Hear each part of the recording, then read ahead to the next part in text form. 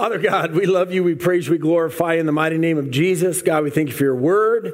We thank you that it's alive and that it's active and that it's sharper than any double-edged sword. God, we pray today that you would use this word to change us, God, to challenge us and to convict us. Father, as we've been brought to this place, Lord, we pray that we would not leave here the same way that we came.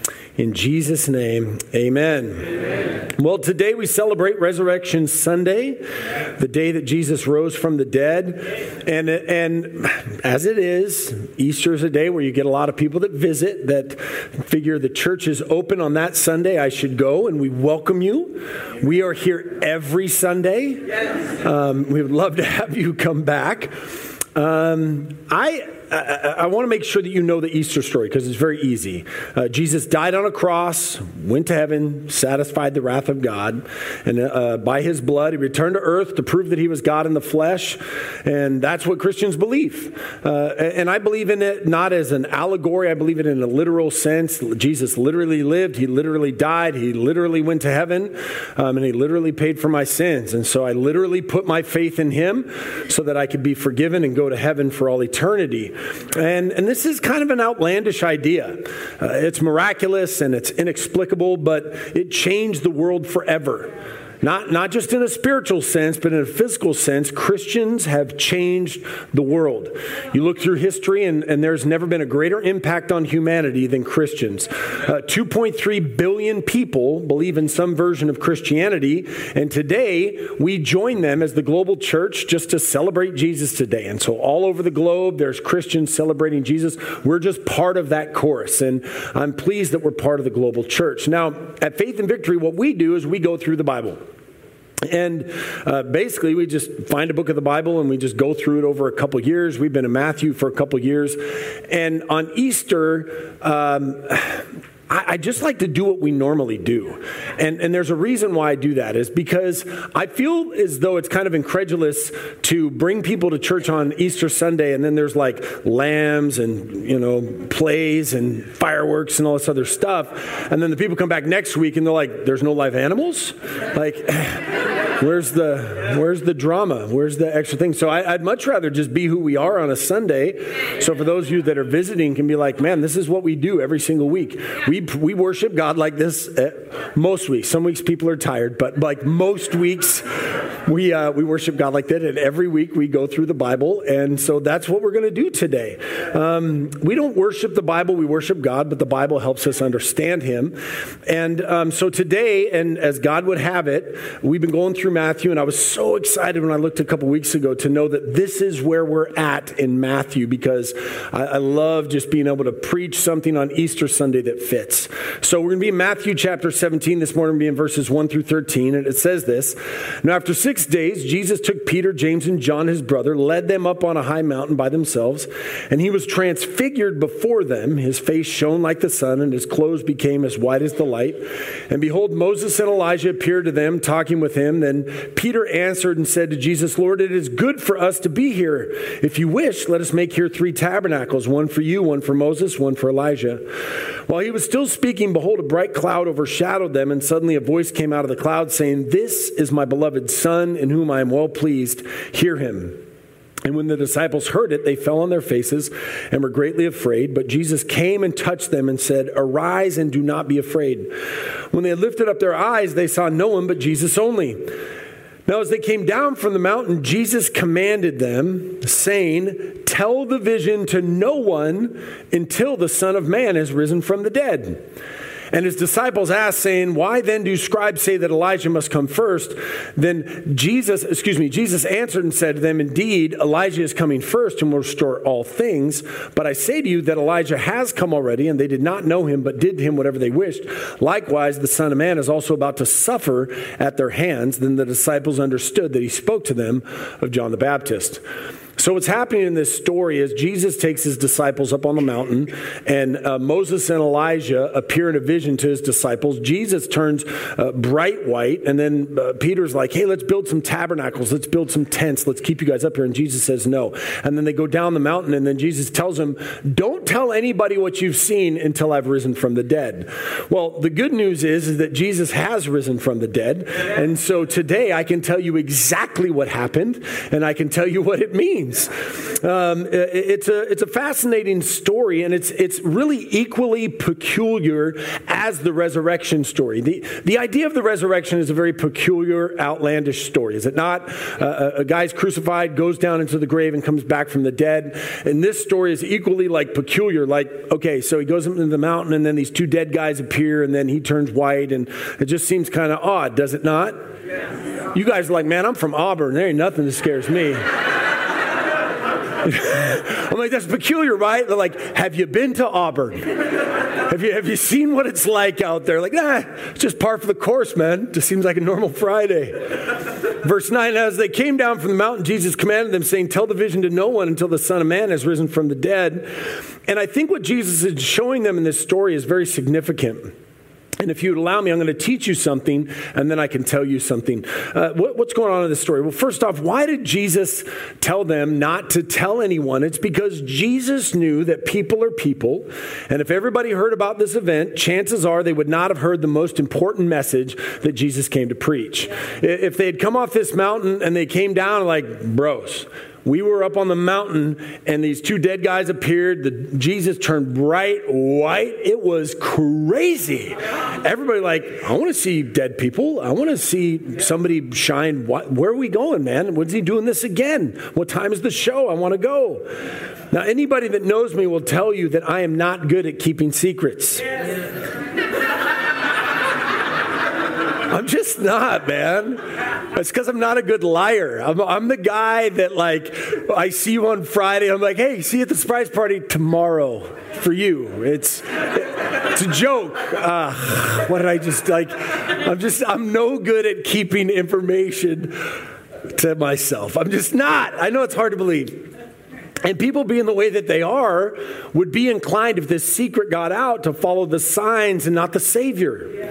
If Jesus had not told them to be quiet, they may have just followed the signs and not the Savior. And I've seen many people like that within Christianity. They don't follow Jesus, they just follow the signs. They just want to go on to the next flaming bush and fall out and get gold teeth and just kind of move on. But you'll notice that in this story, thousands of people followed Jesus, but they were nowhere to be found when he went to the cross.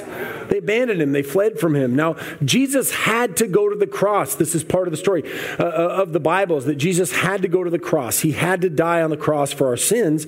The numbers, though, are that Jesus had enough followers that they probably could have given Rome a run for their money.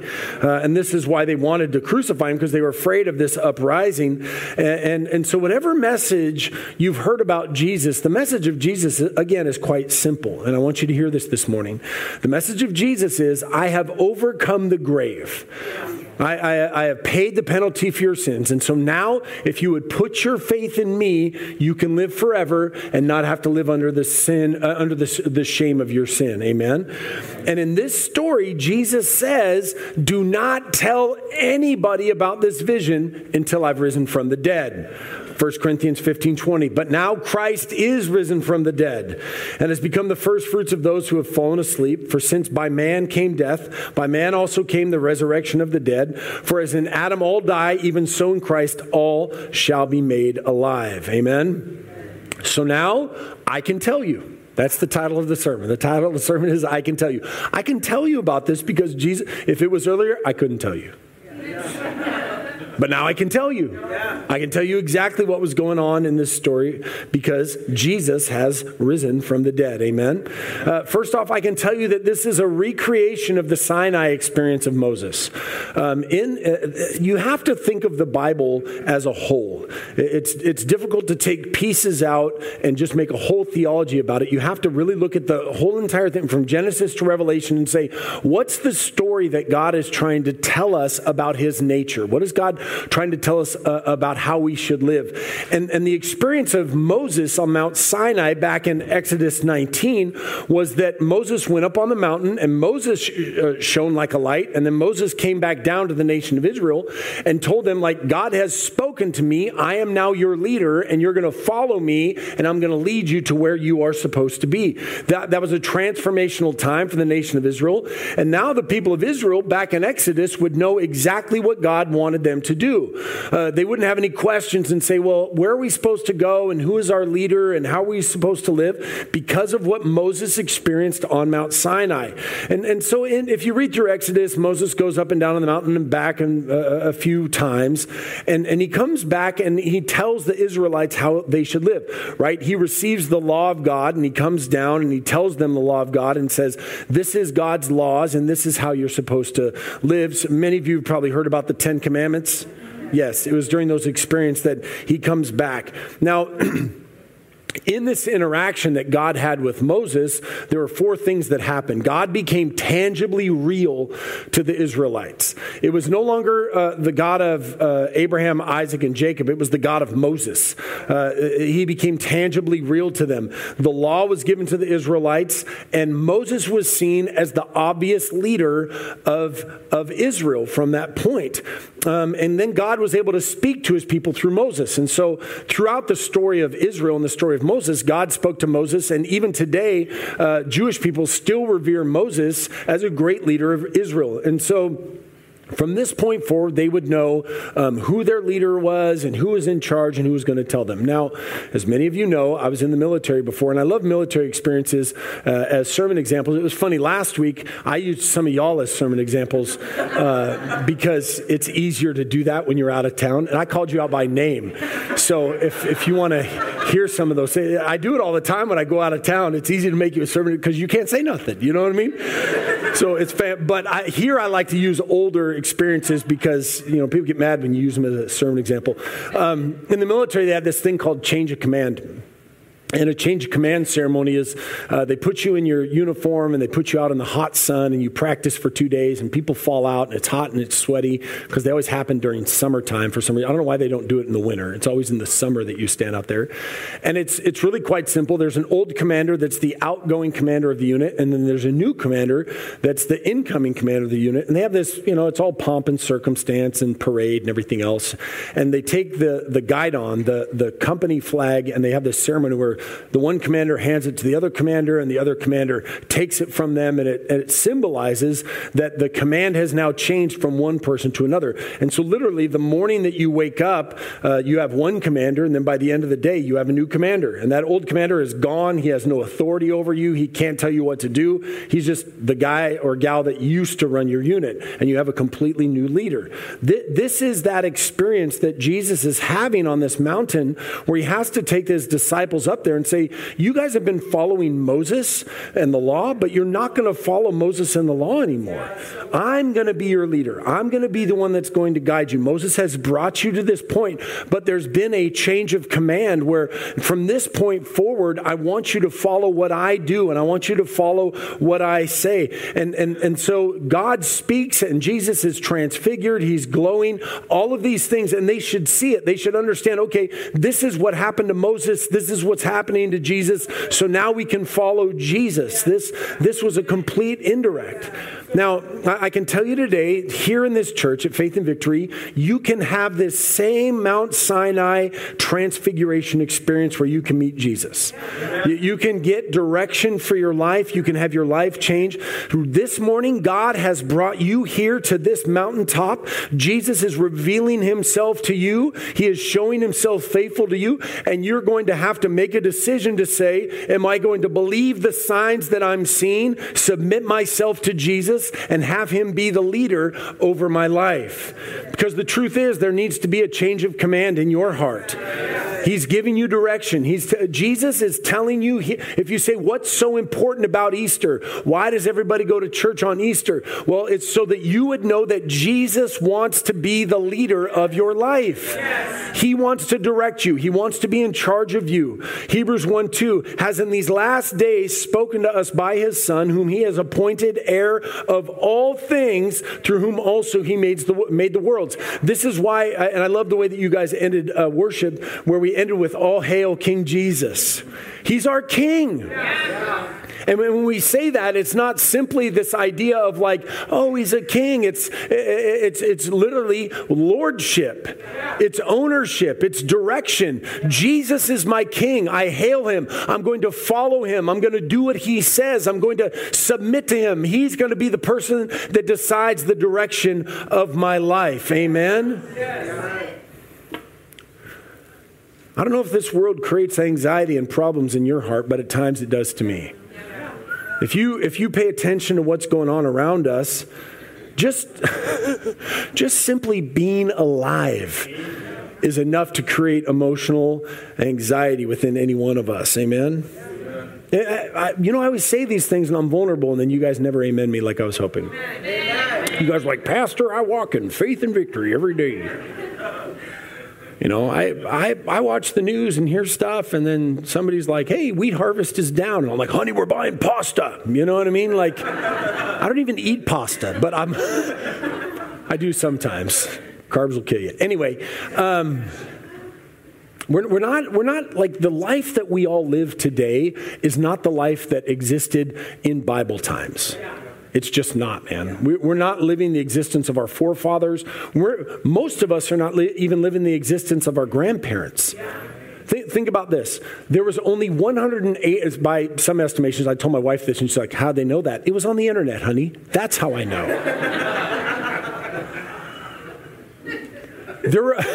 By some estimations, there was only 188 million people on the earth when Jesus was here.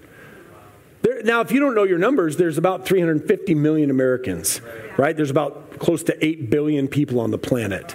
So there's less than 200 million people on the whole planet when Jesus walked the earth. Now, our population, the world population, has grown more in the last 50 years than it did in the previous 10 to 12,000. Those are staggering numbers.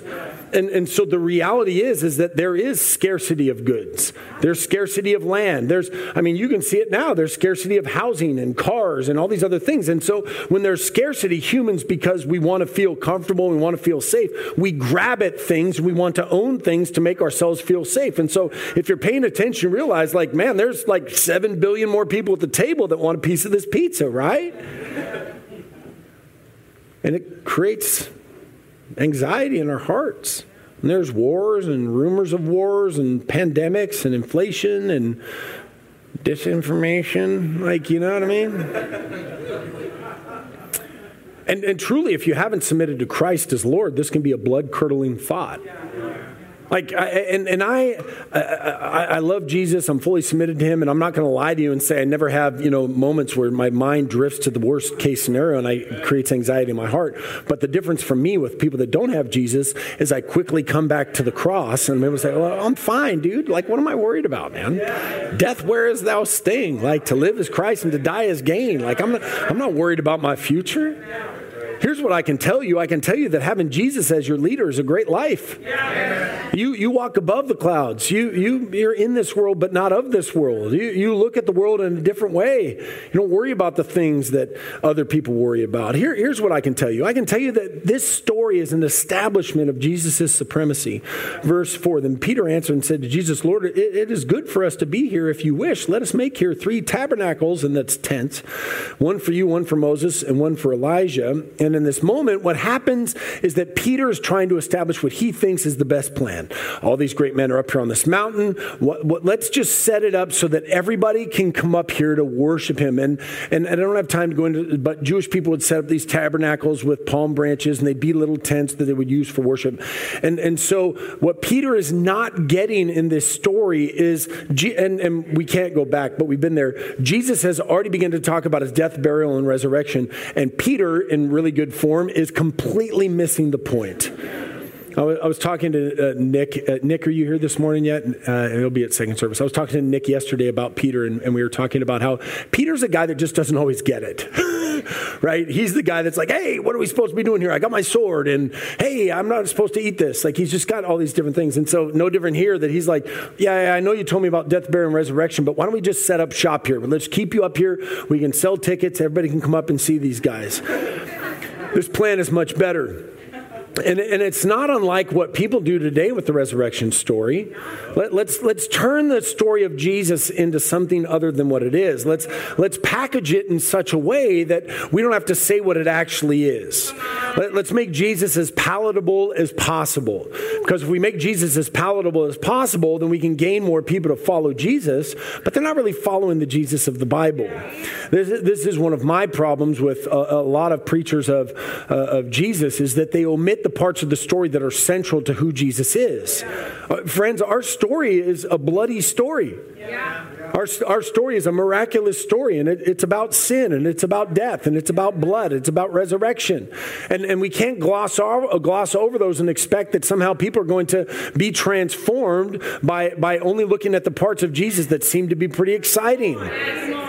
We tell people like, hey, come to Jesus, you can be healed. Come to Jesus, he'll do signs and wonders. Come to Jesus, you'll feel different. Like, that's not the Jesus of the Bible.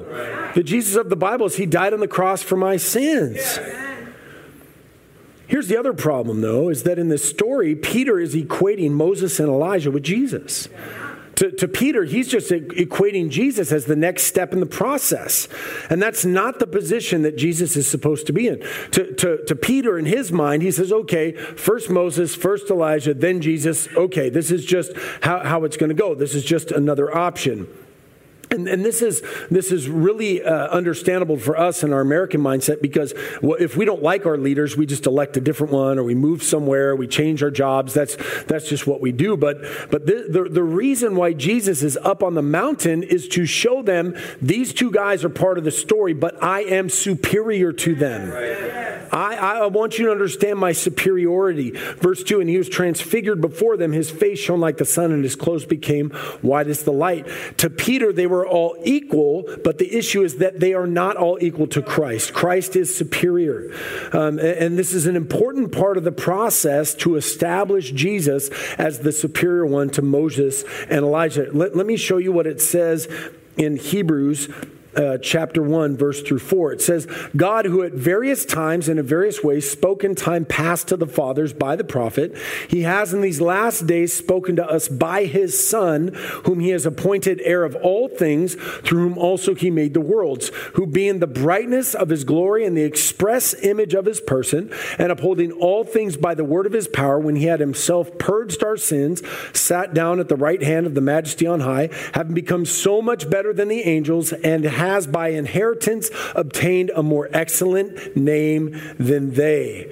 Friend, Christ is superior. Yes. He is superior over the law. He is the fulfillment of the prophets. This is what he wanted to establish. And so today, as we gather on this Resurrection Sunday, and you're going to walk away from here and you're like, what am I supposed to hold on to? Hold on to the fact that Christ is superior over everybody else. Yes. I can tell you that Christ is superior to anything and everything that your life should be about. And anything that you are holding on to in your life that you think is going to sustain you, it will not sustain you. Christ is superior over that. I can tell you that Christ wants to forgive you of your sins.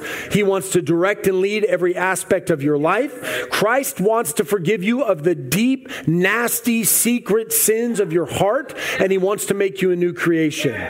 I can tell you that because Christ is superior. I can tell you that Christ is superior over your allegiance to your country. Now, when I say that, I'm a U.S. Army veteran. I did 6 years active. I did 2 deployments. I love America. I believe in the Constitution. I am American. That's who I am. But my allegiance is to Jesus.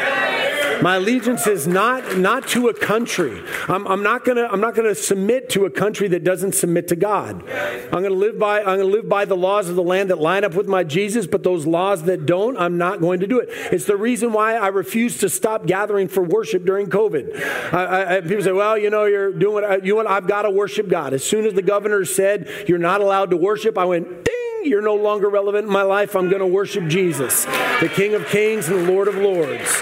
Christ comes first. And so I can tell you that Christ is superior over my life. That's why I don't care if I die. I mean, I do, right? I do care if I die, but I don't care if I die, right? The Bible says to live is Christ and to die is gain. And if I die worshiping God, I die worshiping God. Because Christ is superior even over my life. Over everything, Christ is superior. Christ is superior over your time and your talents and your treasures. It's full submission to his righteousness. Again, I love to use these military examples because they're so easy to come by. And I love the word picture. For me, most of Christianity can be understood by the military and working out because there's so many parallels. Really. In the military, a lot of people don't understand this, but they own you. And they don't just own you like while you're at work. They own you while you're not at work. They can tell you when to dress and how to dress. They can recall you at any time. I remember Pastor Jay telling me in the Marine Corps, and the Army actually didn't have this standard because, you were talking on Wednesday about the Marines and, the Cran Eaters are a little bit different than the rest of us. Amen. We always say we can pick on each other, but you can't pick on us, right? And the Marines had a standard that you guys actually had to you were supposed to wear a belt with your shirt tucked in, even when you were in your civilian clothes. Isn't that right, Aaron? The Army didn't have that standard, but most people would say, well, what right do they have to tell me how to dress when I'm not at work?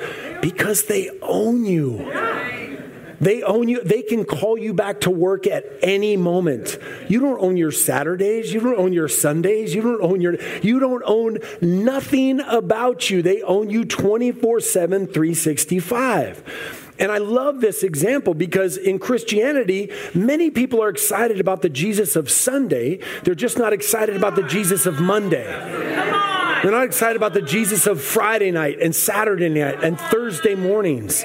They love to come and sing the songs and they want to be forgiven of their sins, but they don't want to have to answer to Jesus 24/7, 365. But that's the Jesus of the Bible. He owns you lock, stock, and barrel. He doesn't, I don't know if the military would go this far, but I think Jesus even goes farther and he says, I own your thoughts.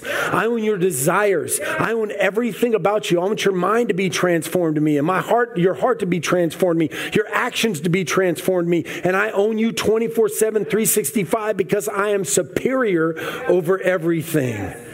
And I will tell you that this changed the directions of the disciples. This experience up on the mountain, while he was still speaking, behold, a bright cloud overshadowed them. And suddenly a voice came out of the cloud saying, this is my beloved Son in whom I am well pleased. Hear him. The point of bringing Jesus up on the mountain was with the disciples was to establish his supremacy and give them marching orders so they would know what to do. Quite simple from God. This is my Son. Listen to what he says.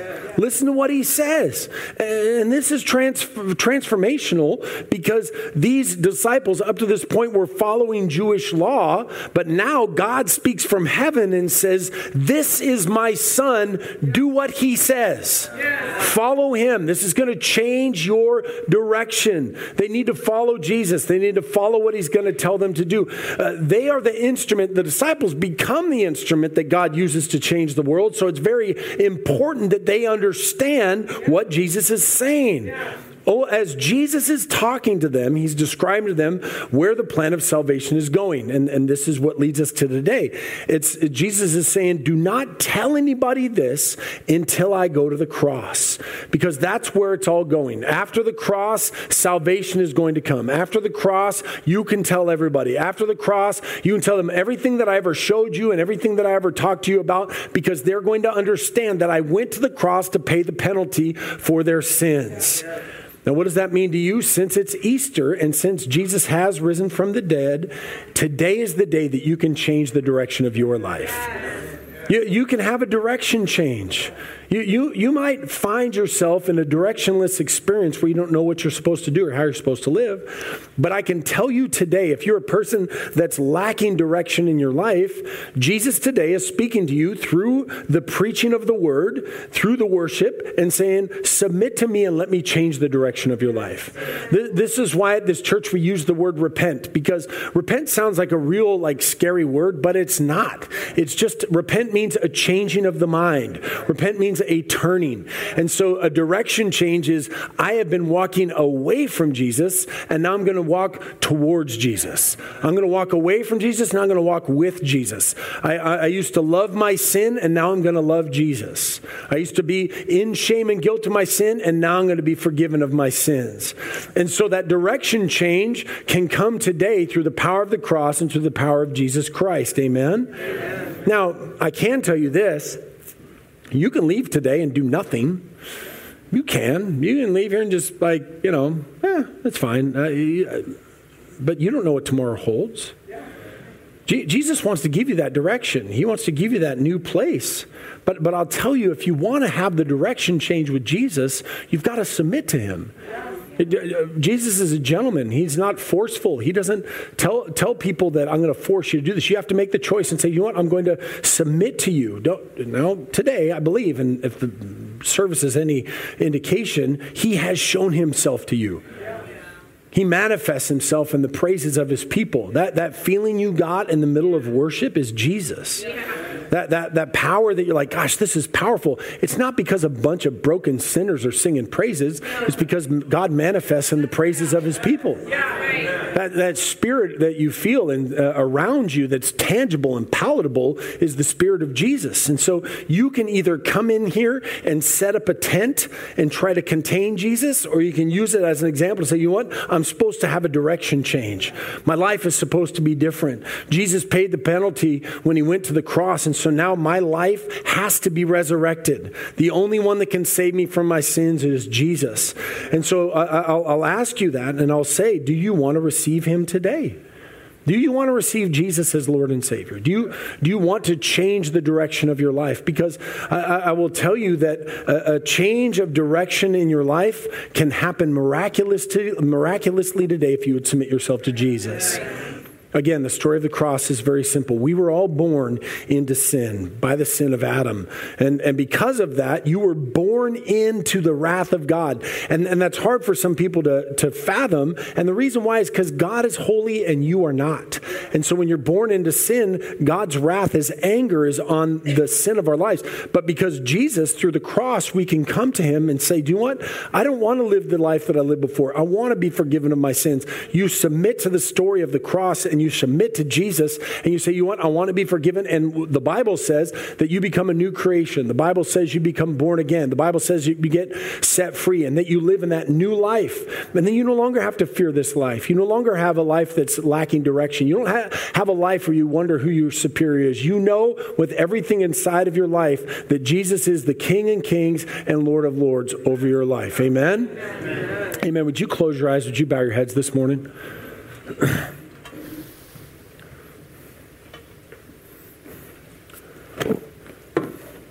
If you've never given your life to Jesus, I want to give you an opportunity to do that today. And it's really quite easy. Either you're a Christian or you are not. Either you've given your life to Jesus or you haven't. And if you've never made that decision before, if you've never said, I want to be a Christian, I want to make Jesus superior over my life, we want to just give you an opportunity to respond. The Bible says that if you would confess him as Lord, that you'll never see death. If you believe in your heart that God raised him from the dead, you will be saved. Saved from what? Saved from hell. Eternity in heaven. Now at our church, we do two things. I'm going to ask you to raise your hand, and then after that, I'm going to ask you to walk to the front. And I'll tell you why we do that. It's because I believe that if you cannot stand up in a room full of Christians and say, I want to be a Christian, you're probably not going to fare well when you go out into the world. It's going to be very difficult for you. I know some people have social anxiety and those types of things, but man, you're amongst friends. If you've never made that decision before, you want to give your life to Jesus today, would you just raise your hand and say, that's me, I want to give my life to Jesus? Is there anybody that needs to make that decision? Really? Is today the day? Thank you, Lord. Hallelujah. Oh, thank you, Jesus.